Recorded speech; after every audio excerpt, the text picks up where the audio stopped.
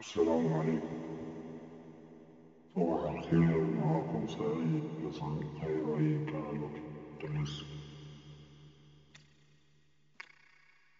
موضوع العذاب في ناس عبروا عنه كويس جدا، ولكن المشكلة هي مع الضغط الحزب في السودان ينمو. بتعتقد إنها متحكمة في الرأي العام حتى لو اعتقاد صح. أول حاجة إنه شيء خطير على الدولة والمجتمع الذين يتحكم فيه.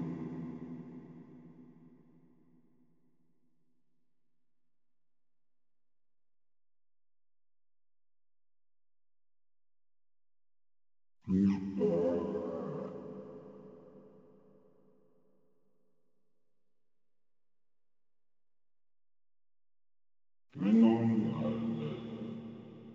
قصتهم يفرضوا يوجهوا الرأي العام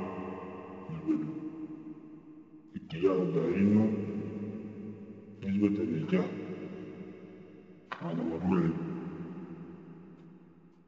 كل ما فرصة طبعا يستغلوها، لأنه هم من فترة الاستغلال بيعملوا على إنهم يصنعوا أجيال جاهلة عشان يقدروا يتحكموا فيها. دي أثرت على السودان لحد ما وصلنا للوضع الحالي.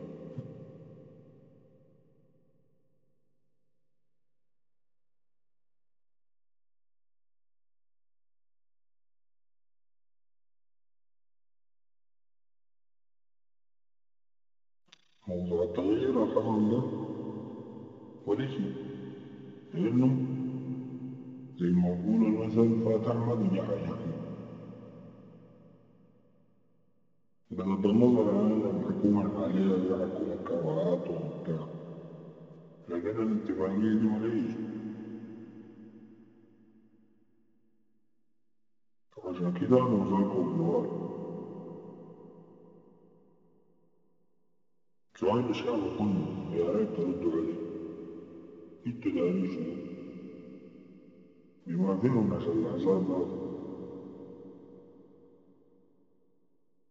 انتوا دارين شنو؟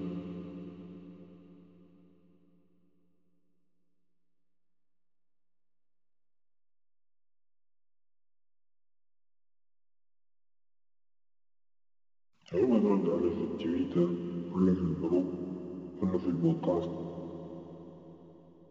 لأنه لقيت الشي ده اعتبر